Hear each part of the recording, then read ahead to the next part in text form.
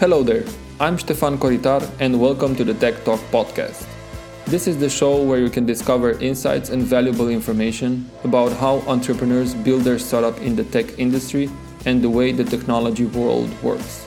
A collection of open talks about technology and creativity, people, experiences, and life around tech business ecosystems. Everything with the main goal to help you get inspired, get started, dream big, and build amazing businesses. My guest today is Adrian Cernat. Adrian is the CEO and founder of Smart Dreamers, a recruitment marketing automation software company which is VC-backed with clients such as L'Oreal, Siemens, Temenos, Infosys, UiPath, and others. Prior to building Smart Dreamers, Adrian was part of another HR tech startup, accumulating over 8 years of experience in the recruitment tech space. Adrian has started Smart Dreamers business back in 2014 as a regional player in the recruitment industry. In 2018, the business was pivoted to a scalable SaaS model with a global footprint. When starting the Smart Dreamers business, Adrian's experience was mainly in sales and extending in product and fundraising. Enjoy our conversation, and if you liked the episode, please share it with your friends and subscribe to the podcast. Here is Adrian from Smart Dreamers. Hi Adrian, and welcome to Tech Talk. Hi Stefan, thanks for having me. I've been watching Smart Dreamers for quite some time, and I could say from the distance, watching your evolution. But we will definitely talk about Smart Dreamers in terms of what's the kind of the detailed stuff, right, around the startup and in the startup. But before going into those details, can you just tell me and tell the audiences what is Smart Dreamers and what do you guys solve? Sure. So Smart Dreamers is a recruitment marketing automation software, meaning that in a simplified version, Smart Dreamers is a marketing tool dedicated for talent acquisition.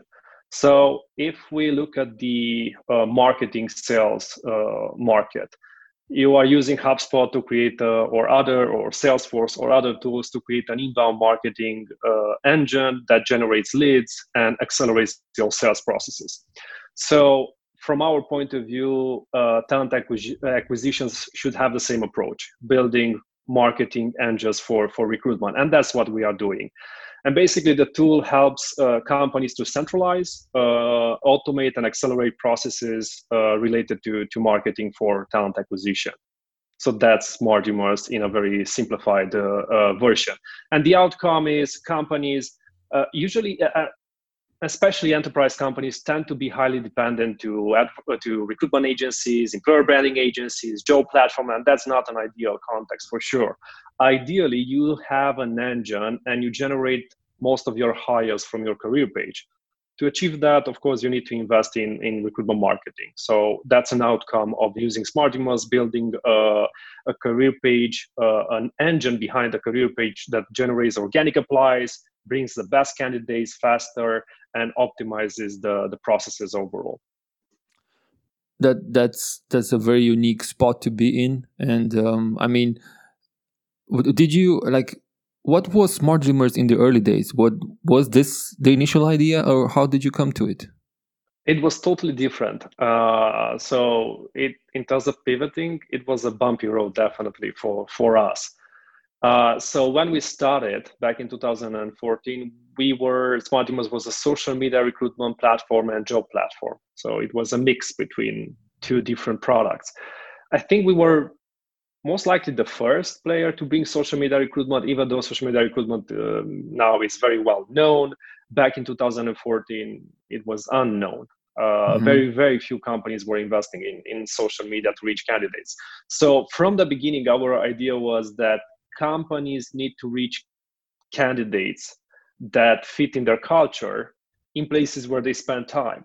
So ideally, you are reaching candidates that are not job seekers mostly, because again, only 20% of the market of the working force are actively searching for jobs.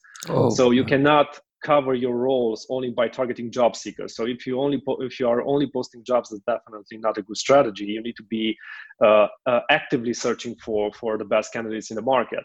So we did have the idea of reaching candidates across multiple platforms, but definitely we didn't have the software as a service business model. We were a mixed marketplace, job platform, so we didn't have the scalable business model back then.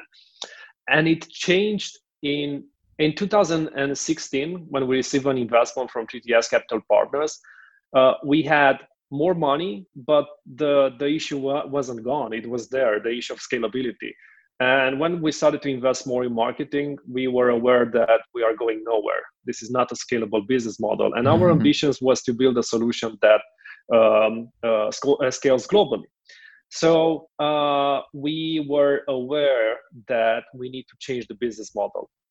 But it was like quite timing was not very good for us, because once you receive a VC investment, to change your business model shortly, it's not an ideal thing to do, right? I mean, ideally you receive an investment so that you can scale something that's already proven that it's highly scalable. Correct. So we pivoted heavily in 2018. We did have like the same principle. Let's help companies reach candidates across multiple platforms. But this time we said we need a software as a service business model. Now, the ecosystem Central and Eastern Europe definitely has changed, but back then software as a service was still like a big question mark here in the region, very few players. So we didn't have the solid experience, but we said, let's do it. We have to do it. There's no other way around. So we shifted to recruitment marketing automation in 2018. So yeah, that's a bumpy ride, and a lot of changes. So maybe a couple of facts. Maybe you can share a couple of facts about pivoting, and what are the challenges when you have to pivot a startup? What were your challenges in pivoting? So I think ideally you are pivoting prior to receive a VC investment. And I think timing is more important than, at least for me, I'm now looking in the past, I'm more aware that how important is timing for investment. So even if you have a VC, ideally, but it's unusual for early stage, if you don't have like a spectacular traction, a VC coming to you, hey, we want to give you money. You need to have the question, is this the right timing for the business to receive money? Again, the temptation to say yes in receiving investment is very high.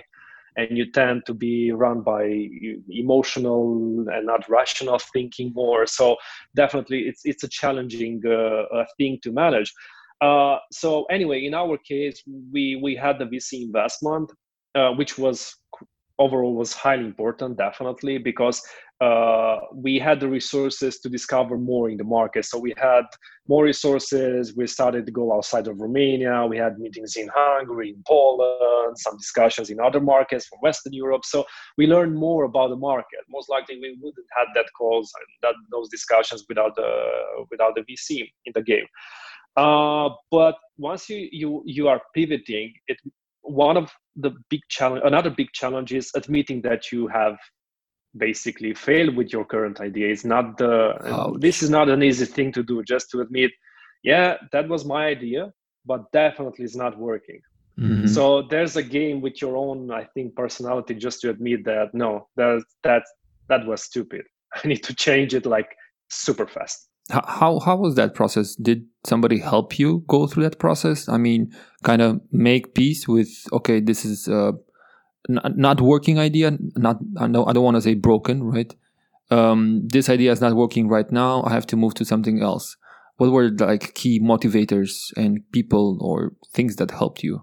Well, there's a lot of saying in a startup world that is never give up, right? There's this saying, never give up, which makes sense. But usually there are cases where it doesn't make sense. If it's something that cannot be solved, you should give up and try something else. So for us, there were multiple issues in the business where we said this can be solved. And the ideal, should we give pour in more resources to solve that issue, or should we just get rid of an issue? And that's what basically, so having a job platform it meant that we were competing with other players, local players, leading players with high resources. Can we solve that problem? Very unlikely. Yeah. Get rid of the problem. 100%. Let's just get rid of the problem. We should not compete with them.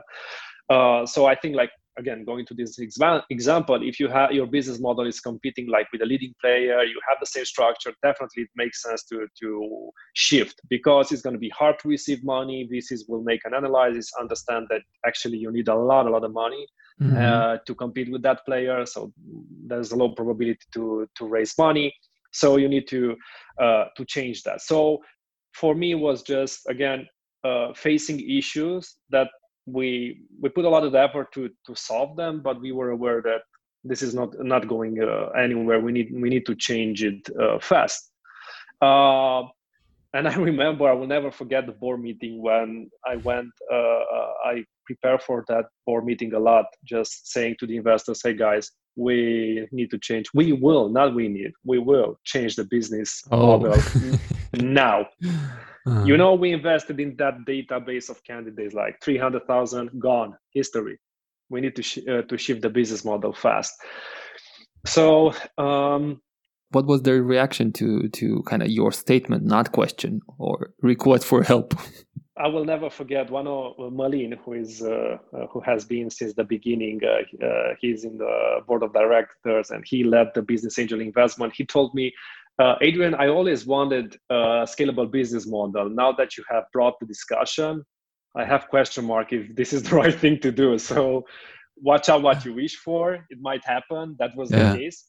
So my value proposition for the investors was, listen, we have a business model that we cannot scale this business globally. It means that we need to receive money from the VCs from the region. The ecosystem is quite thin if you don't have global traction. So we need to change it fast. So we are very lucky to have a very good relation with our investors. So we didn't have a second discussion. It was 2-hour discussion. They said, let's do it. Let's take a risk. You have to risk. There's no other way. So it was quite smooth, the discussion overall, but definitely for me, at least, there was a lot of stress in just saying, you invested 6 months ago in this business model. It's history. We need to change it fast. It's super interesting. You said a couple of times, emotional and hard and stressful. And one of the key things that I want to ask you is, how did you felt when you kind of already knew that you will receive funding? And what was the impact of the VC money coming in? Like, what changed? So that's a double question, right? How did you felt around the fact that you already knew? Yeah. So I think for me at least, after receiving the first investment from 3TS, I remember that I was quite happy that prior to receiving the money, I was happy that it's happening, and this is a milestone for the business. But right after receiving the money, I was like, whoa, these guys have a lot of trust in me, in the team overall, that we will execute the business. And that it depends, of course, of your personality, but at least for me, it was high pressure, but a healthy one overall, pushing me forward and so on. Does it bring a sense of responsibility? Definitely. Yeah. And it's more, and by the way, I would like to underline here that it was even, that the feeling was stronger when receiving the money from the business angels. Because business angels, they give you money from their pocket. Yeah. Still today, it's hard to understand for me. It's super what they're doing. It's a good angels is very well. It's a good word to have their business angels, because they give you money from their pocket, and they know that it's a very high risk for them. So the only reason they give you the money, they do have a checklist the business model makes sense, but mostly it's about you. Definitely has these guys have a lot of trust in me. They gave me the money. It's their money, so I need to make the most out of. Like playing poker, right? All in on Adrian. Exactly. Yeah. So that definitely puts pressure on you. What would be you said that from a bumpy ride and growth and a lot of stuff changing, and also in our kind of briefing discussion that we had, I know you had, challenges while you were growing Smart Dreamers. What were some of the growth challenges you faced, and how did you overcome them? I know you had, you have clients like UiPath and other big enterprises. What were some things that were happening over there? Well, so again, as I mentioned, having the full context, when we pivoted in 2018, our main goal was to sign global customers and to have a product market fit, meaning that we have a low churn rate, right? That's the basis for a successful software as a service business model. So we started selling internationally in 2018, but to be honest, we didn't have any experience like just selling internationally to enterprise companies. How do their processes look like? How they will react? We had no idea, but we had to do it. So we started to traveling back and forward, having meetings with Fortune 500 companies, other enterprises, fast-growing companies, and so on and so forth. And it was very difficult to set up the meetings because, again, we didn't know like how should we approach companies, which are the best channels to do it. And again, there are not many companies from the region who have successfully done this. UiPath is definitely one of the exceptions who have done this like super successfully. But overall, there's a lack of experience in the market how to sell to enterprise companies, and I think this is one of the downside when scaling from from the region, from Central Eastern Europe to new markets. If you have a software as a service for SMEs is a different thing. Most likely you will rely a lot on marketing, but for enterprise, you need to have like human approach, face-to-face meetings. Not today in the current context, but in 2019 and 2019, it was a different story. So the challenge was how to convince someone from a Fortune 500 or from an enterprise, a global enterprise company, you should take this software from a small company from Romania and implement it globally. Because no matter how much you love your product, definitely they are taking a risk, exactly like a venture capital. Because they might like, for example, our business model is pay upfront for 1 year. So convincing like an enterprise company to give you upfront payment to a startup, it's a challenge. But the effort paid off, and we signed global customers such as L'Oreal, which are currently a Smart Dreamers customer in 28 markets. Then we had Siemens. L'Oreal was signed in Paris. Siemens was signed in Germany, but the discussion was started in Singapore. Jam-packed in Europe, and many others. So we had a new product. We had the global customers. Again, most important for us was to prove that we have traction and we don't lose the customers, because I think it's easier to make the sales process. It's more difficult to have your product on the long term, to successfully deploy your product in an enterprise company. And in 2019, we had a very low churn rate, approximately 4% churn rate, which was a good indicator that definitely there's something here. Our new business structure, the new product is the right thing. So our assumptions were pretty accurate. Between those huge clients that you signed, which is amazing, and not a lot of startups can do from maybe not CEE, but EE, Eastern Europe. Maybe, Central Europe startups do have clients like this. But since you already signed clients like those, what was one thing that you remember that was a challenge coming from an enterprise that helped you or put you in a position that, you had to buckle up, right? I don't know, requests or stuff like that.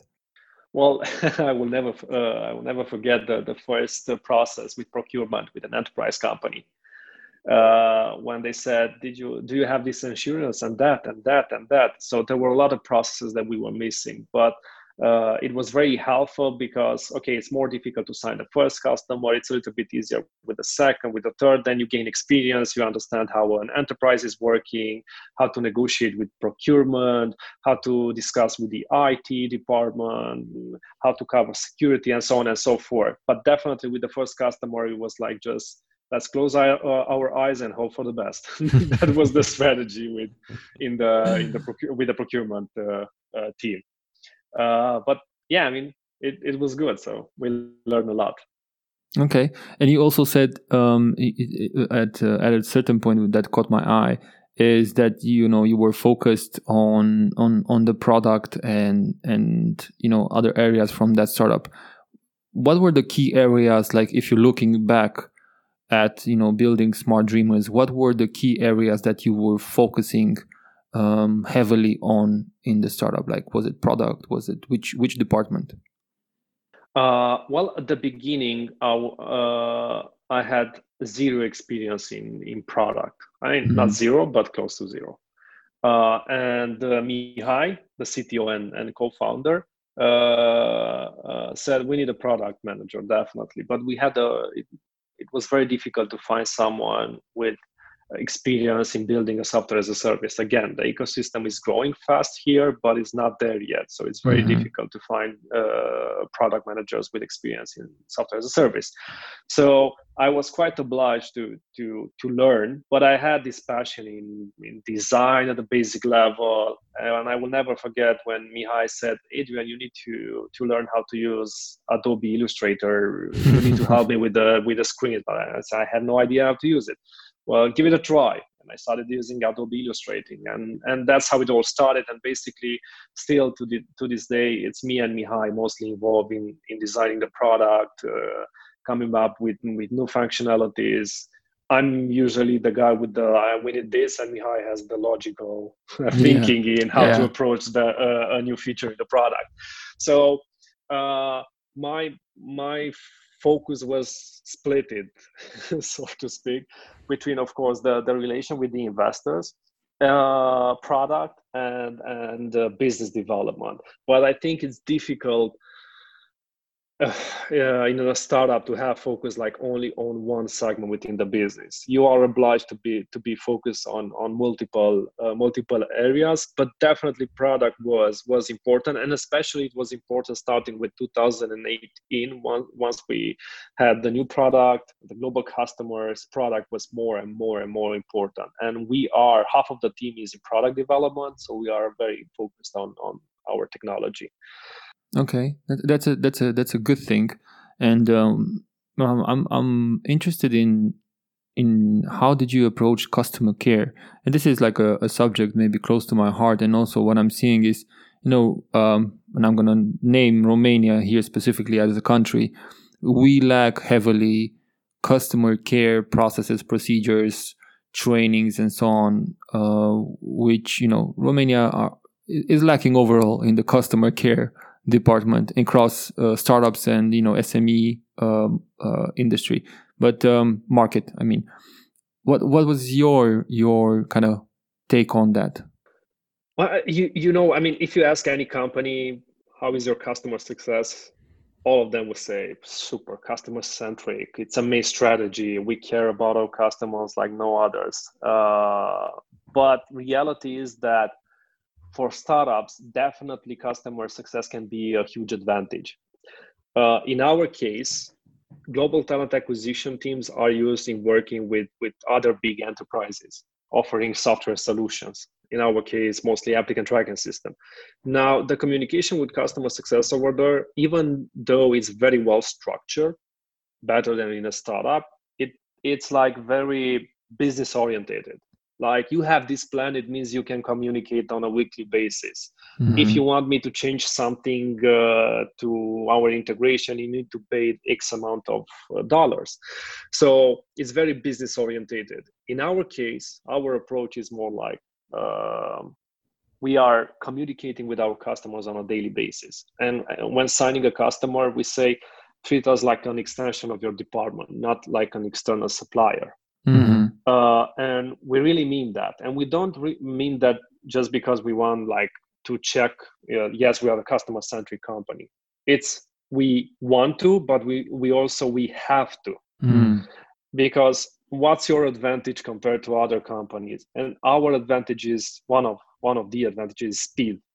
Because no matter how good is your software, customer success is, and I think it's more important actually than the software, at least in our case, where the market needs to be educated and so on and so forth. So in our case, customer care is like, we will communicate on a daily basis. If you want something change, we will react super fast. Yeah. We will charge you? Most likely not. So just to give an example, like one of our customers, we had an API integration. We did it like in one day. The other supplier, Fortune 1000 company offering software solutions, were asking 25,000 euro for an API change. Yeah. As a startup, definitely we can create a huge advantage with customer success. And again, my experience is with enterprise or fast-growing companies. So I don't know exactly how it works with smaller companies, but with enterprise companies, it's definitely, there's an open field, but you can create a competitive advantage.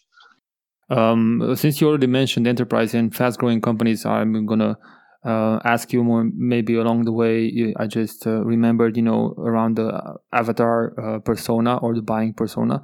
But before that, I just reminded myself, and also connected to customer success. I know me personally, I've been involved in a lot of corporate and / enterprise, dynamics in terms of how things operate on that level from a customer success perspective.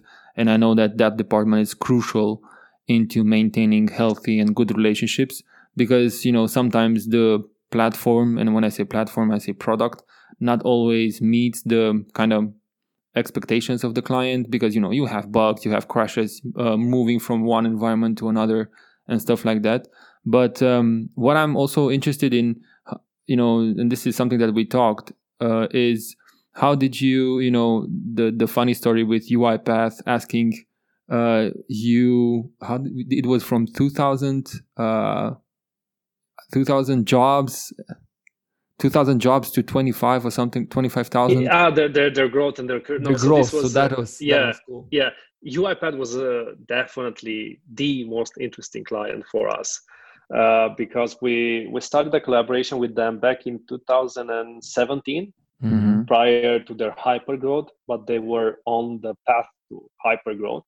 And we said, hey, we have a customer, UiPath. We didn't knew back then about their potential. I mean, we had an idea, but definitely we haven't imagined, and probably some from the team didn't saw this hypergrowth. So.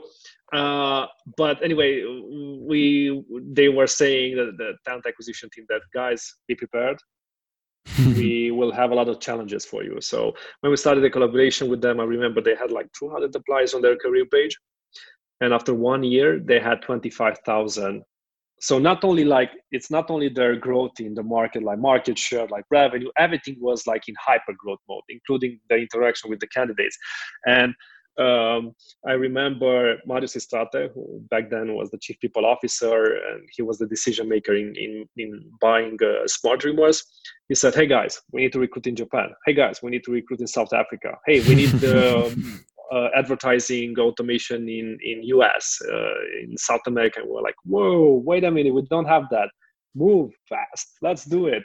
So their appetite for growth helped us a lot to develop the product. So for example, we had the integration with WeChat in China, and that was the result of working with UiPath. UiPath was the first customer who had this request.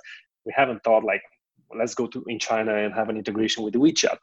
And then Siemens was using WeChat, and then we had other customers. So it was nice. very, very, very helpful. And definitely, again, it helped us a lot because it took us out of the comfort zone, in a nutshell. Mm-hmm. Well, I mean, looking from outside at it, it's like UiPath came to you and starts, swinging these tennis balls to you, like, catch this one. That's a good analogy. Yeah. We were privileged to work and continue working with them. But that's great. I mean, that saying, when you put a stone under pressure, you get a diamond. So I think that was also, from an analogy perspective, that was something that happened to you. And from this experience, do you think you can say, or kind of assume that your avatar persona or buying persona was defined, because you said at a particular moment that your buying persona is enterprises and fast growing companies. And can you explain us why did you came to that conclusion? So, and how, maybe? Well, where are the money? Basically, that's the first question. Mm-hmm. I mean, where? Okay, you have to. Is there a need? First question: is there, like, in a logical structure? Is there a need? Yes, there's a need. Where? Over there, there. But do they have the money? And even if it's a need, even if they have a need, it doesn't mean they have the money. They can have the need and no money available. So for us was, and of course, looking at the other companies that have successfully scaled in the talent acquisition space, enterprises and fast-growing companies are the best market for us because they have a high need in hiring. So for fast-growing, you have like Series A, Series B, plus 100 million. One of the challenges for you is most likely you have a super scalable business model, because that's why you received a solid investment. You need to fulfill that growth with a good team, a solid team, and you need to hire super fast. So that's an ideal context for us. At the same time, in terms of budget availability, it's also a good context because these are companies that are heavily funded and are willing to invest in something that will help achieve their goals in growth. With enterprise companies, it's a little bit more difficult because of time, the time it takes to sign an enterprise company. There's a lot of bureaucracy involved in the process, but they have the need, because even if they slow down in hiring, because they are big, they will still have, only from the turnover, there's a huge need in an enterprise company. At the same time, a fact about the talent acquisition ecosystem, tech ecosystem, it's pretty old school. Mm-hmm. It's quite old school, and it means that we can bring a lot of added value with our product, like have a solution deployed much faster, from 1 year to 1 week. Mm-hmm. And enterprises, that's one of the other reasons why the enterprise sector is very appealing to us. So that's how we define the market: the need and the budget availability. It's super interesting in how kind of I'm in a position of a analyst guy right over here, and it's super interesting how SmartDream is right now is positioned, even from a business point of view and also from a technology point of view, being a SaaS company, that you kind of solve both, at both ends. You solve corporates which kind of have these difficulties around, like you said, turnover, and then geographical spaces. I mean, your applicability, it's geography agnostic, if I could say like that. And then you come and solve the other issues for fast growing companies, like, hey, we need something streamlined, automated, we're growing fast, and so on. So that's a super cool kind of intersection or sweet point to be in. I mean, from what I see, it's going to be, the future is bright for you. Yeah, I mean, it also gives, it's a good, since we have these two markets, it gives us the flexibility to change focus based on the market context. And definitely we have a very interesting context nowadays. So it means we are more lean towards approaching fast growing companies. Because they have higher flexibility in budgeting, unlike enterprise companies where you might end up having the procurement blocked or stuff like that. Yeah. So it gives us flexibility to change focus based on market context. Yeah, which is very good, of course. You said something around churn rate, right? Having a really small churn rate, and that's a good thing as metric for a SaaS company. Could you maybe share some more details around that? Do you think churn rate is very much connected to the product market fit, and you think that you kind of nailed that very well? It was. I don't think it's not. This year it's very unusual. Yeah. So, for example, again, being transparent, we had customers who we lost but not forever. It's just like the context. Like, our product had the perfect fit. the buying persona was super happy, but their budget was like cut heavily because they were in the retail industry and heavily impacted and so on and so forth. So you might end up having a customer that's lost, but it's not because of the product, it's just because of the context. So I think churn rate analysis this year has to be made more in depth. So you cannot look only like I have 20% churn rate or 10% or 5%. That has to be an understanding. This was a product fit problem, or this was just because that company is cutting costs. And again, we see a lot of PR pushed in the market, like companies are digitalizing, automating processes. It's happening, but definitely not at least from my point of view, from the things I see in the market. There are a lot of companies also cutting costs heavily. That's a fact. Not all companies are doing great nowadays. So with that, companies they will just cut everything that is not like crucial for the business. So if we look, for example, at LinkedIn, they had to optimize their costs globally. There's a reason behind. So it's LinkedIn. Again, it's not like a small startup. So I think churn rate for most companies will increase this year by large margin. And again, there has to be an understanding of why. Is something a variable related to product, or is something else? Now, for 2019, for us, it was more like it was a super good year overall, especially the second half, because we had a very low churn rate. We only lost one customer, but it was a project based, so we were still using the old product in relation with that customer, but with all the other customers, more exactly 19 enterprises, we continued the collaboration. So that was the check. This is the product doesn't have like fully confirmed product market fit, because I think that's a never ending story. You always are changing. The market has a high dynamic. The customer will change new functionalities. So product market fit, I think it's something that you have to continuously working on. But again, this year things have changed dramatically overall.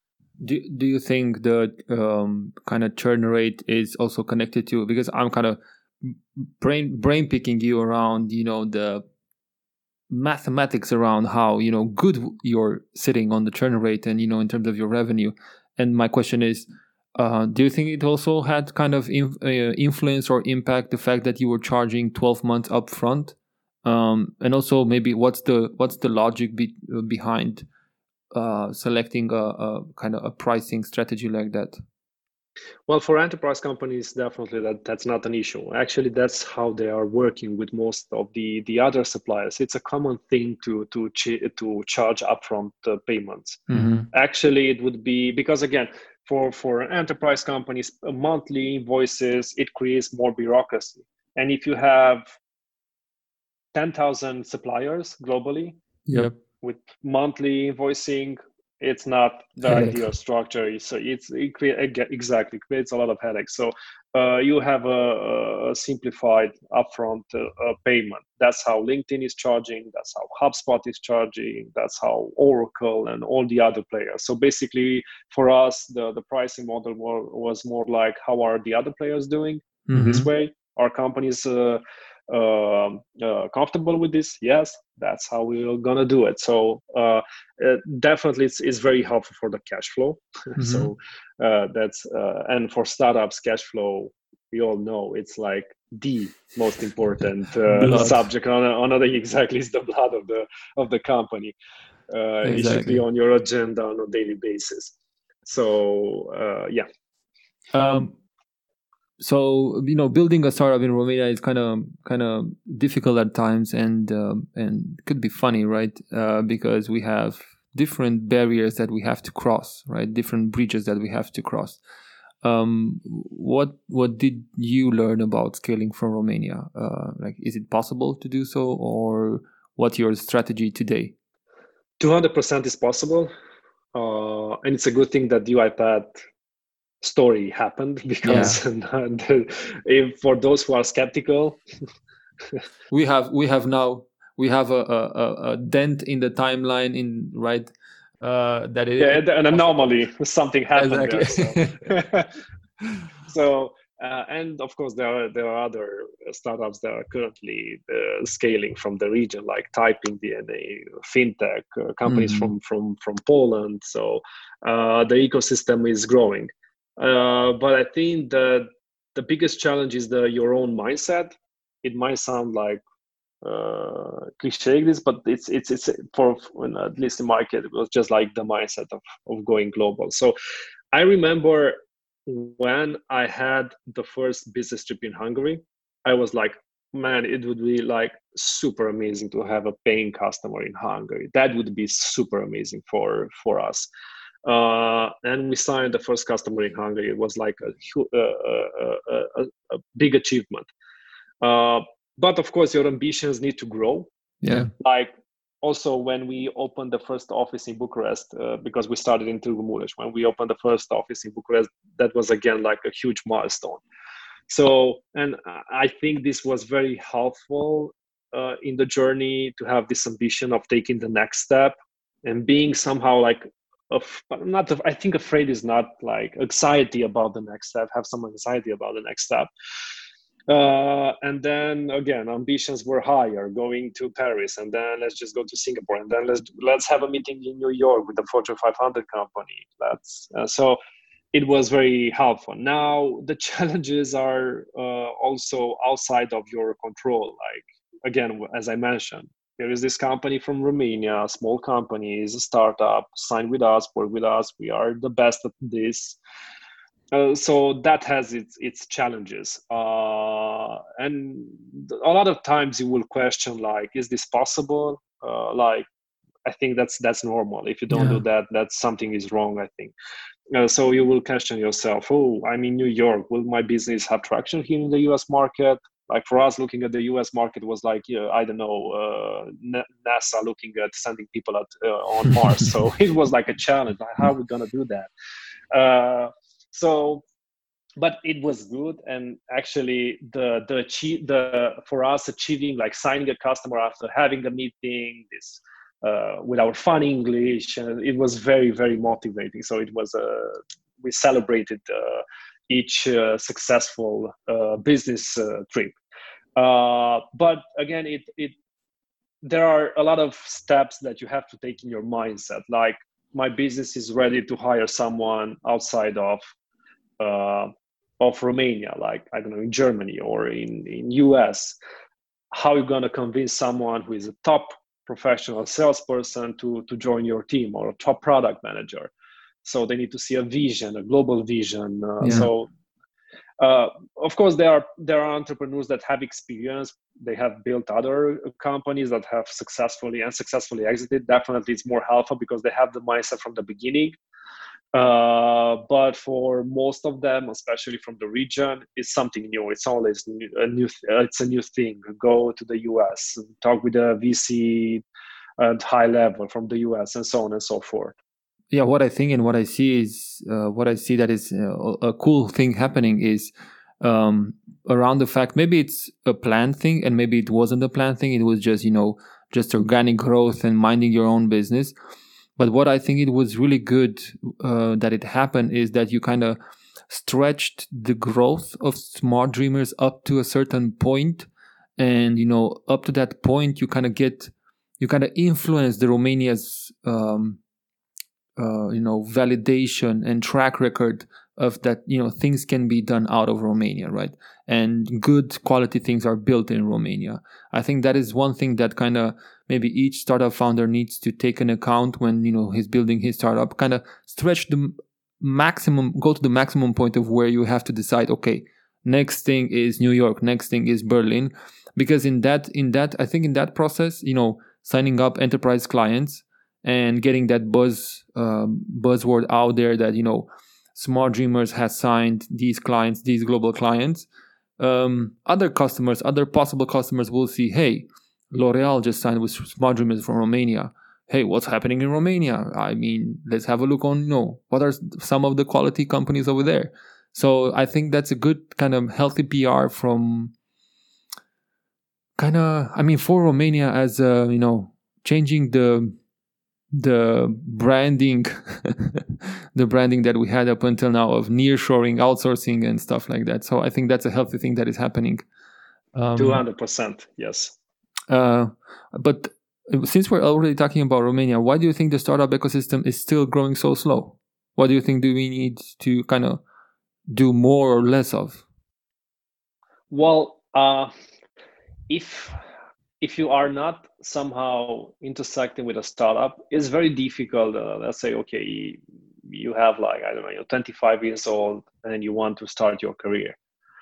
You have to somehow intersect, at least from my point of view, you have to intersect with a startup to have the appetite for a startup. Mm-hmm. I would say the ecosystem is growing, but as you mentioned, is growing slowly. The good thing, there's more money available in the market. Like I cannot imagine like comparing today with what was 4 or 5 years ago. So there are more money available currently. And this is the case also in Hungary and in Poland. But there's no, I don't know what's the current structure with the universities, but I think there's a lack of startup mentality from an earlier age, not just when you intersect with a startup. Yeah. So for example, variables that are influencing positively the market, like people from UiPath who are now doing business angel investment, that's helpful because those are people that maybe they worked in an enterprise company, but they have intersected with a fast growing startup, starting working there and understanding what a startup is all about, going back in the ecosystem to feed, so to speak, other startups with resources. Now, if this would happen also, again, like in universities at an earlier age, so that people are not like when starting their career, they will not look, okay, I need to start my career with an enterprise company right away. Maybe the startup ecosystem is something for me. Maybe I will do that and that, and that would create a higher dynamic.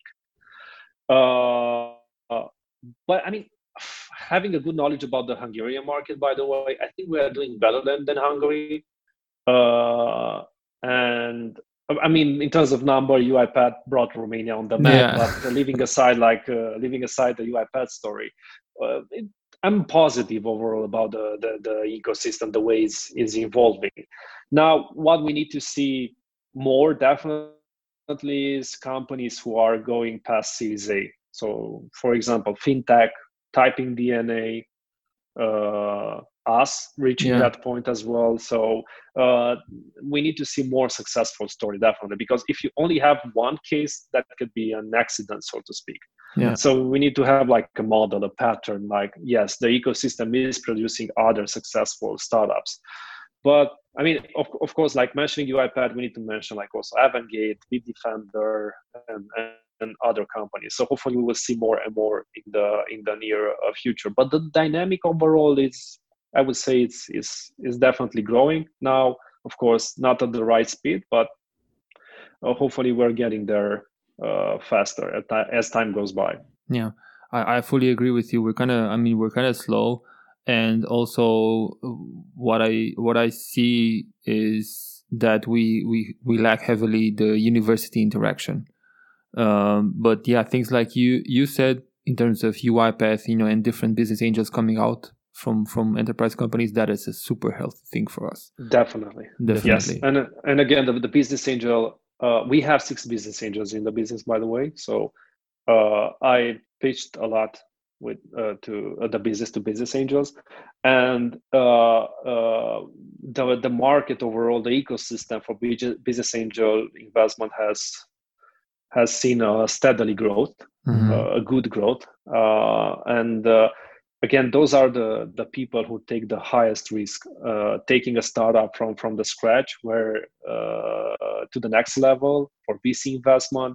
So business angel, the ecosystem is highly, highly important. I would say probably is the most important. Yeah. More important even than with the VC, because you might have a startup that receives a business angel investment, and you can go directly outside and search for. And we do have examples in Romania of startups who have received the business angels here in Romania and then went directly pitching with VCs outside of the region and receiving investment from VC from London or Berlin or other cities.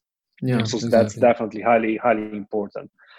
So it's good to see more and more business angels being active in the market. You've mentioned, the need of more Series A based companies, and you said that you're getting close, or you're kind of over there already. Like, if you already had discussions, or you're prepping for Series A eligibility, how does that process look like? Run me through that. Where do you have to be if you're having discussions with different VCs, investment companies? Or what are some of the things that they are asking you if you kind of reached or have? So I think the most important aspect is the scalability. So you need to have somehow created a pattern in the sales structure, so that is no longer a question mark if you will grow or not. But also highly important to mention, like Series A. So like some companies are raising Series A like 2 million, others are raising 200 million. Like Automation Anywhere, for example, the main competitor of UiPath, their press release was, hey, we received Series A investment, 220 million or something like that. So there's a huge gap in how people are interpreting Series A investment. Yeah. But here in the region, most likely, I don't know, from my point of view, Series A is plus 3 million, 4, 5, 6, 7, 10, whatever. But this maybe even less than 3. Or even less, or whatever, 2. But I think if it's under 2, most likely it's a seed. But anyway, there's no rule. There's no written rule for how to define a Series A investment. Now, going back again, is the pattern in the sales model. So you have more money, it means that you will scale, and there's definitely a path for Series B. Because of course, when an investor gives you money, they already want to see, okay, what's the next milestone? When will you receive the next investment? So you need to have this predictability in revenue, and that's super hard to achieve from my point of view. It's like very, very, very hard. How can you make your sales business model predictable? Yeah, and sustainable. And you need to have, and it's basic math. You need more data. So that means you need more revenue. You need more customers in order to make something predictable. It's pretty basic. But usually I would say, I don't know, as I've discussed with a lot of VCs from the region, for Series A, they usually look at plus 1 million ARR recurring revenue. That's, I would say, an eligibility threshold. Having global customers who are very happy with your product. You have re-signed them. You are in the second year of collaboration to prove the product market fit. Because again, you can build a strong sales team and sell like crazy and reach 3 million ARR, but you might have a broken business model. Product is not good. There's no traction. There's strong competition. So there are many, many variables. The fact that you have revenue is one thing, but it's not the only thing from my point of view. Even though VCs, of course, tend to be like heavily focused on financial, and it's logical. It makes sense to be more focused as the company is growing. So in our case, we are preparing, but we have postponed, like many other startups. We are more advanced, like at the beginning of the year, but the current context have changed the business plan, so we are postponing for next year. Now our main objective is to sign new global customers, and US is a key market for us. We have spent some time starting Q4 last year in New York with business trips. We recently started a pilot with a Fortune 500 in the US. with Infosys. So that's a very good first customer to have in the US market. Also, we are planning to have someone full time over there, the first business developer. So that's the main focus. The logic in our business plan was, let's build the basis with our own resources. Like we don't want, like, for example, with the US, our strategy was not hiring someone without us knowing the market from close up. It's not like, hey, I have a startup, come work with me, sell the product over there, and everybody's gonna be happy. You will have option pool, we will make a lot of money, everything is good. Our philosophy was, okay, let's go in the market, let's have meetings, let's understand how the customer behavior, let's sign the first customers, and then start bringing someone on board once we have already built something for that person. So I think that's a good strategy, because of course, when recruiting someone, bringing someone who has solid experience, it's a challenge. Don't go and work for a high salary in an enterprise company. Come work in my small company, and things will be spectacular, and so on and so forth. So that's a challenge as well, by the way, bringing someone on board. So yeah, that's how Series A looks in a, let's say, very simplified version. Now, what I would also recommend here, by the way, from my experience, it's good if you can extend in reaching. Once you have global customers, you can extend and reach VCs outside of the region, and I think that's important because you need to have a solid pipeline. Most VCs will say no. That's normal. It's like for all companies. Most of them, like in the case of UiPath, when they received the first investment, it was very hard for them to find a co-investor because there's no business here. So you need to have a solid pipeline, and that means you need to go also outside of the region and pitching your business in, I don't know, London or New York, San Francisco, where you can. But you need to make sure that your business is prepared for. There's no perfect timing, definitely, but starting too soon is not very good, and starting too late again is not. So you just need to okay, this is a good time. Let's go ahead. Yeah, I think timing is really important in terms of, a lot of things, not only fundraising, but also the opportunity overall as a business, right? Positioning. Yes.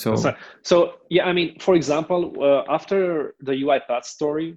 What happened, and I could have not imagined that this will happen, is VCs from US starting contacting us and other startups. Oh, nice. Big VCs, of course, they have team of people who are contacting startups. So they have a sales structure internally. So they were starting, okay, UiPath, where they started in Romania. Why did we lose that deal? Well, we didn't have Romania on our radar, right? So it was helpful to have some VCs. Of course, we didn't discuss with partners, but just have an interaction with the big VCs from US is satisfying. Now, in our case, was okay, guys, here we are. We don't have the attraction in US. Let's just keep in touch. So we were not aggressive. Hey, give us money right away. It's a super good timing opportunity, and so on and so forth. So we want to have a compelling story. Okay. Do we have 5 paying customers in the US? Yes. Now is the good time. We have a compelling story. We can start pitching and raise money. Yeah. And again, we have some experience of what it means to pitch too soon or raise money too soon. But it's a delicate thing. I think if you go too soon, then you kind of find out where you are and where you are not in terms of your business and product, and also financials. And in the same time, it's kind of a consultancy gig your consultancy that is you are receiving. Yes. I could say more or less for free. There's some kind of time involvement over there, but you have consultancy straight from a VC telling you are not here, you should be here, so go figure out the strategy. Very good point. And that was our case, by the way. I'm very glad you brought this up, because it was not like we knew this from yes, we have solid experience and we understand and so on. Yeah. It was we had discussions and we're guys, you won't believe it. We have this company and that company. And we're yeah, I know, but you need those numbers. Yeah. No, you have no idea. We went to the second. Hey guys, we have this and that, but you need the numbers. No, you have it's your fault. No, okay, going to the third, and then wait a minute. There's a pattern here. Yeah. There's a pattern here. Maybe we should change strategy. So definitely, it's good to have feedback from I think the VCs.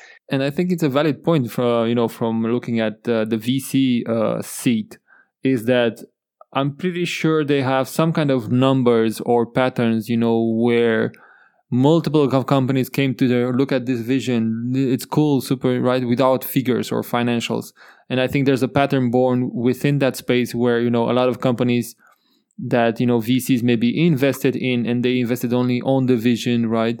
I'm not saying there are not companies that VCs cannot invest only based on the vision and the market opportunity and not having financials. But I think there is a big possibility and chance to, within that space, not having financials, that a big percentage of companies fail, right? And then the VC money they're lost, right? They're burned, just like no ROI on it, right? So yeah. But I think as strong, if you are like on something big like technology, like very advanced technology that creates a strong barrier, then definitely the numbers, the eligibility numbers are changing drastically. So you might receive investment with zero revenue, you might receive tens of millions with zero, but these are very, very unique. So talking about the broader landscape, definitely you need the numbers. Talking about like exceptions, yes, there are startups receiving heavy investment, like seed investment of plus 10 million, but they are onto something big. Their technology is proven. So it's something special. Yeah. So I have a question around something that was really interesting, that sounded interesting for me when we touched base the first time when we talked. And that is kind of the tech stack or product stack in Smart Dreamers. And you talked, things around data analytics, RPA, automation use cases that you use with some enterprises. RPA automation. What is the cool stuff under the hood, right?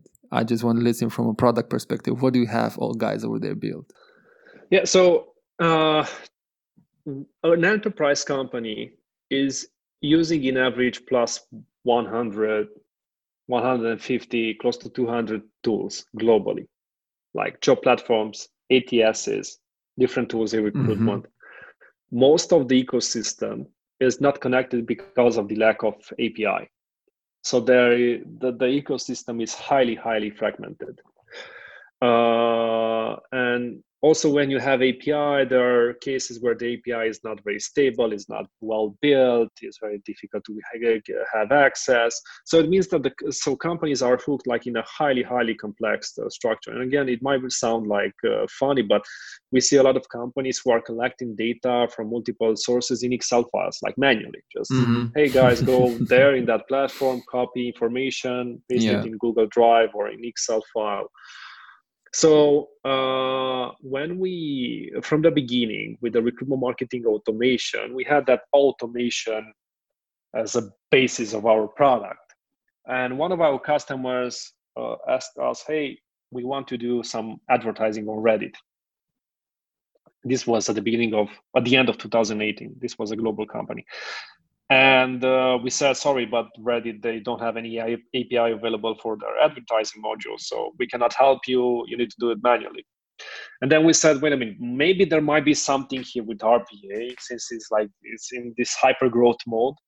And we said, let's implement an RPA to automate Reddit as an advertising channel. And it took us 3 weeks to automate the process. We did it internally because we wanted to gain knowledge how to deploy RPA.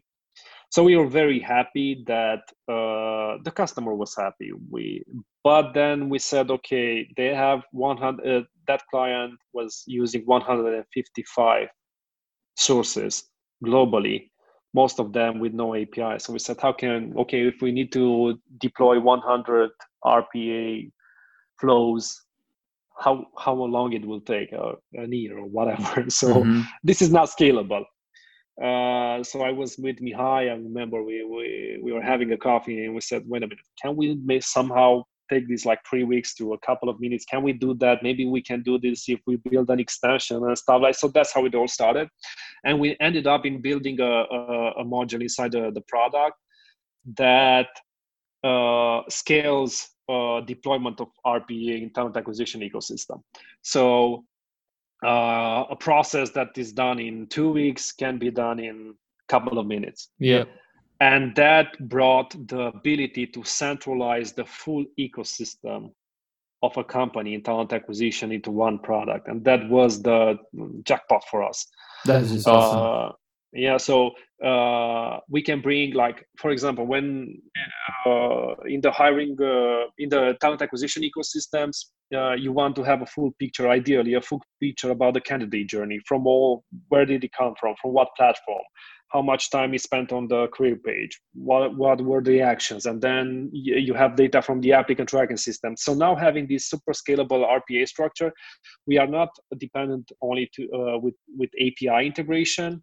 To API integration, we can centralize the ecosystem of a company with very few limitation, actually, not without any, but with few limitations. So this was definitely, and it is today, and actually recently we deployed Smart Email Automation 2.0, where a non-developer can automate a process. Now, the complexity behind is that, okay, you automate a process, that's okay, but where the magic happens is having that flow already built in your ecosystem, so integrated in your ecosystem.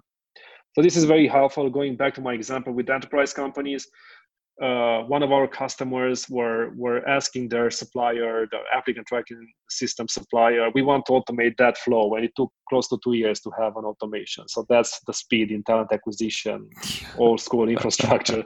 So legacy.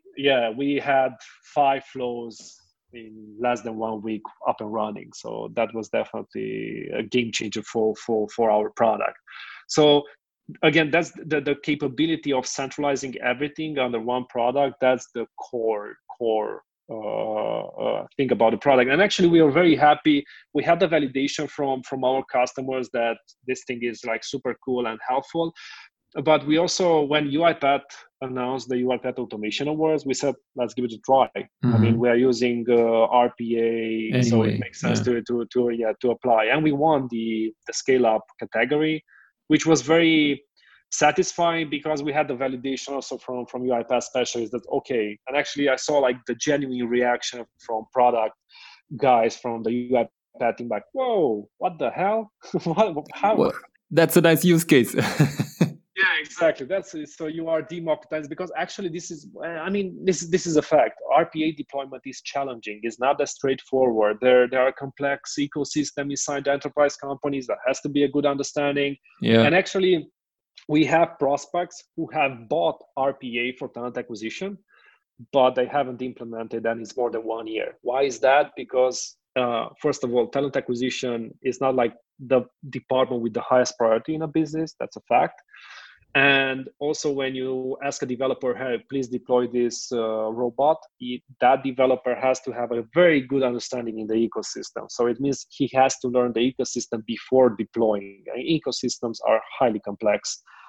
So, I agree. I mean, from an RPA perspective, there are so many things that you can automate from the legacy perspective that the corporates have, and not a lot of them. I mean, okay, UiPath is kind of taking over the globe, but not a lot of them are challenging their legacy systems and operations with the RPA module. So that's a really cool thing that is happening.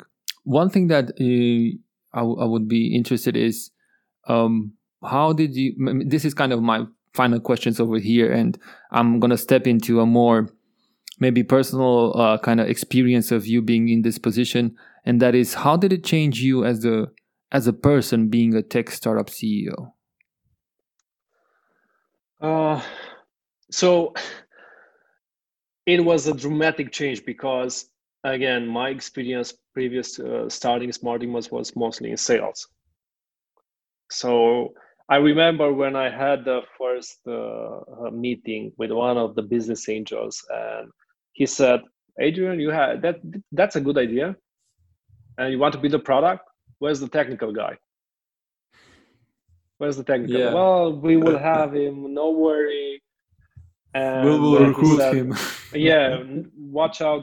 That's more difficult than it sounds like. It's super difficult to find a good technical person to join your company, or they have a lot of offers out there. At the beginning, you have no money, and so on and so forth.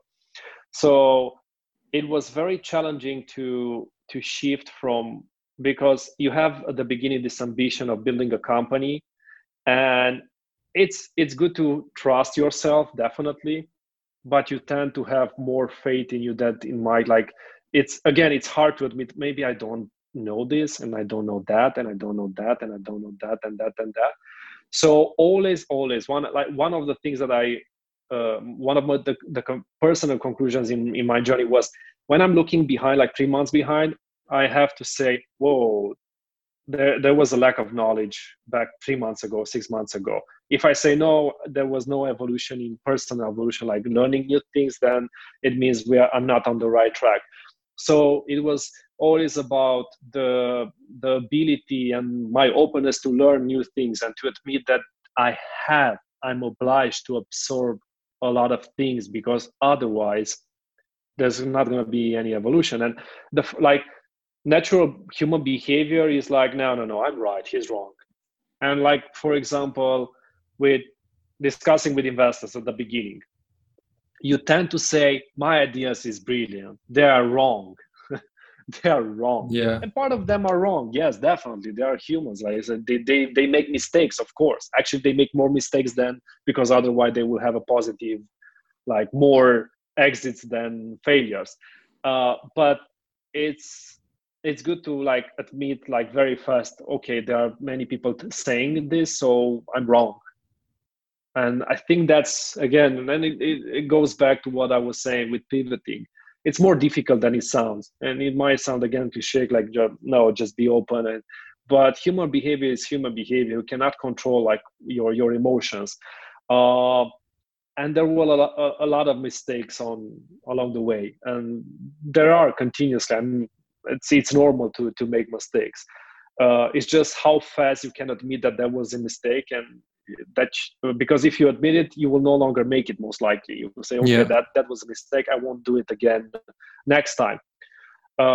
So it had definitely, it changed me over, like, career perspective, totally different. And I think that's the opportunity of building a startup. It will take you out of the comfort zone, and you will learn a lot of things. Like, for example, 2 weekends ago, I was like, maybe I need to do a product video, but I have no idea how to do it. Let's download Final Cut Pro. And again, I can have the approach like, no, I founded this company. No, I need to hire someone else. And I'm like, no, man, I want to learn this thing. Let's go. What the hell? Yeah. Let's just if I can do it. So it was like this with also, like, with product and with other. And I think, like, with the product, by the way, it's highly important if the founding team is focused on I mean, it's aware of product, how important. Of course, there's a lot of dilemma. Is the product important or not, and so on. It's not that important, most likely, as developers tend to think, or IT or product guys tend to think. I mean, for example, if you have one competitor with a worse product, but they have a better go-to-market strategy, they will win, definitely. And we see this happening a lot. But also, it's product is important, no doubts about it. So overall, it's important. Of course, the discussion is more complex. So in our case, the fact that I was starting focusing more and more on product, it meant that we had a very high dynamic in product. There was no process, like approval process, stuff like that. Let's have meetings. Let's see if this makes sense. It was just me and Mihai having coffees in the morning, and just let's do this and do that and that and that. So the dynamic in product development was very, very high. And I think that was crucial for us, because it helped us, again, in the pivoting process, and also to satisfy the customer need. Because, again, when you go global, you will find new things fast. So it also means that you need to react, like, super fast. Yeah, exactly. So that changed a lot. Now, also in terms of like personal life, there are a lot of challenges. Especially like 3 years ago, my son was born, and I was very used to work like there was like machine. Exactly, morning till night, Yeah. from Monday to Sunday. It's still the case. I mean, as an entrepreneur, you don't see or whatever. As when you fund companies, your product, you are very motivated, and you don't interpret it as work. Like, hey, it's Friday, am I happy? No, it's Friday, so it's just another day. Then it's Saturday, so I need to continue my work. But definitely, I think the topic of building a company and having kids it's a topic that has to be more and more addressed, because it's a challenge. Mm-hmm. Because you need to have like an equilibrium between building a company and having a healthy personal life overall. But this is another like 2 hours podcast most likely. On tips and tricks and Regarding how to personal life. survive Exactly, yeah. the And I'm personal life. searching for tips personally continuously. Adrian, there was one more question. I have two more questions for you. Kind of had one, but one I just came to me, and I was thinking about it. Should I ask him or not? But because it's kind of maybe as well technical, and then I have a kind of a closure question. So my question is, listening to the first, the kind of the last thing, not the first, the things that you were saying around the RPA and automation stuff. There was one thing that I'm curious about, and maybe you could share with the listeners is, have you ever done like a cost analysis of how much you save money for the enterprises by automating those processes, like a más o menos, right? Not an exact thing, but if you did it, like what are the findings over there? So I'll give you an example that comes in my mind, and this is an important topic. You need to bring numbers, like you are saying, use my solution and you will save X amount of money. So for example, with one of our customers, they were spending approximately 350,000 euro on the workforce to do those repetitive tasks. So Wow. it was quite close to 500,000. Wow. And basically our product was like, all those tasks will be automated, and the cost was approximately 35,000 euros. So it was 10 times. So improve your cost by 10. So that's Wow. That's and huge. that's, I think this is part of the beauty with RPA, and one of the reasons why it's scaling so fast, because you can do the math behind like how much you are saving. Because if we take like our product overall, it's more difficult to give some numbers, not just like out of thin air, like real numbers, because there are many variables that are not up to us. Like for example, if tomorrow you will buy HubSpot cannot commit that how your marketing processes will improve, how much you will pay per lead and stuff like that. So it means that it's the buying process, it's a little bit more complex. You need a lot of more added value in the process. But with RPA, it's a little bit more straightforward. Use RPA and you will eliminate like how much you are paying the people, whatever, 150 euro per hour. Okay, those hours are automated, so your return of investment is 8 times or factor of 8 or 10 or so on and so forth. So we are doing the math behind when discussing with a prospect. That is great. I wasn't expecting like a 10x, 8x. That was unexpected, but great. It can also be smaller, like 3. Like for example, one of our customers where we are using only for importing data, the optimization is like around like by a factor of 3 approximately. So it varies a lot. That's still great. I mean, it's not. It's still great. Yes, definitely. Yeah. Yes. Adrian, I kind of came to my final question, and maybe a recommendation within a question. So, what would you kind of recommend to the new startups over there in Romania to do at the beginning of their journey? What should they focus on or careful of? Yeah, this is a very difficult question, by the way. So I'm very skeptical with offering advices to other startups and also receiving, because it's very hard to curate between good advices and bad advices, and you will have a lot from both. Mm-hmm. But I think based on our experience, fail fast, I think is most important. Like, but not fail fast as like with your business overall, but like with your strategy. Try something fast and give up. Again, like this goes opposed to never give up. Mm-hmm. Never give up, like with your old business, but even there, you might end up in giving up because it's not the right business and you should move to the next one. But in terms of business actions, business strategies, act fast, fail fast. You need to have this dynamic on a daily basis. Things are moving super fast, and growth is of essence for any startup. And you will not have like a constant growth, most likely. You will have ups and downs, and when you have the downs, you need to understand fast, I failed here, and here, and I need to change that fast, because it's pretty much impossible to have like a healthy business model from the beginning, a healthy business structure. Actually, I tend to say that startups have more problems than good things. They have most likely a good product market fit overall, but they have a lot of problems. Of course, you need to prioritize those problems, which is more important, having the document structure internally or making sure that customers are happy. So it's also about managing that, which task has the highest priority on your list. So fail fast, I would say it's a recommendation based on our experience. I really like the way you explain it, because there's a lot of kind of global bias around fail fast, right? But fail fast can be really daunting and scary when you say fail fast in terms of change companies. I mean, we have a limited resources of time and energy, right? I mean, you can build how much 1, 2, 3 companies maybe in a lifespan.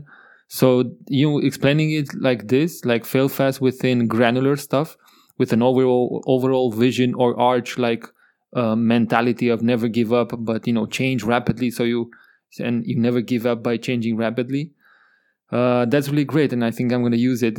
I'm going to borrow it from you as an explanation, because that's something that we as well do over at Grai, where we're running, and I'm managing things with my partner Madalina. Is that when we talk with different businesses, and it's not only tech, we talk with businesses from various industries, is that you have to really move fast and identify like the perfect strategy, like you said it, and the strategy that brings you kind of right revenue interaction within your SaaS business, SaaS product.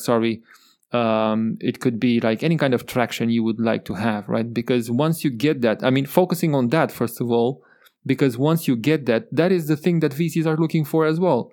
So you're nailing it 2 in 1, right? Yeah. I mean, for example, when we had the first meetings with global customers, our product was not ready for selling. Mm-hmm. Like looking at the product functionalities, it was scary actually.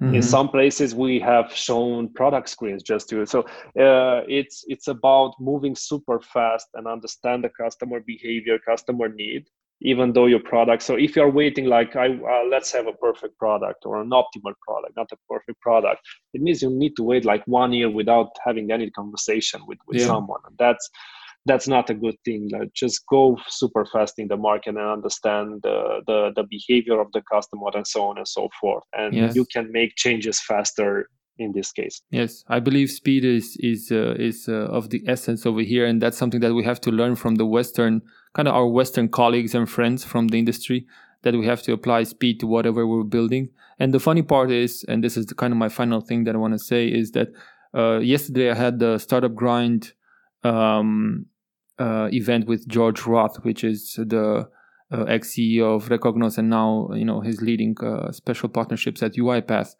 That he mentioned over there that they invested, like some of the money coming into Recognos, they invested into new companies, new products, and they invested over a span of, I think it was 2 years, $4 million, and they closed it after 2 years. Right? I think if I'm not wrong, but I can double check this. But that's such a pity, because they had a co-founder that was a perfectionist, and kind of, the perfectionist wasn't exactly at the context that a perfectionist was needed. So that was a bummer. Yeah. Yeah, definitely. Awesome, Adrian. This was such a cool conversation, full of insights, and I definitely learned a lot. So hopefully all our listeners learn some new things listening to our conversation. Thank you very much for taking your time to have a conversation on Tech Talk, and hopefully we're going to see that Series A soon. Yeah, thank you, Stefan. It was I'm very happy we had this conversation. It's always good to share ideas. Again, we are in a growing ecosystem, so we need to learn from each other. Yeah. And I'm looking forward to the next podcast so I can learn from the others as well. Me too. We're preparing some new cool guests. So yeah, keep in touch. Thank you for listening. Remember to subscribe, share, and review our podcast, because the voice of our community keeps us going forward. Find more episodes and discover different perspectives about tech and business and in our daily life. Thank you.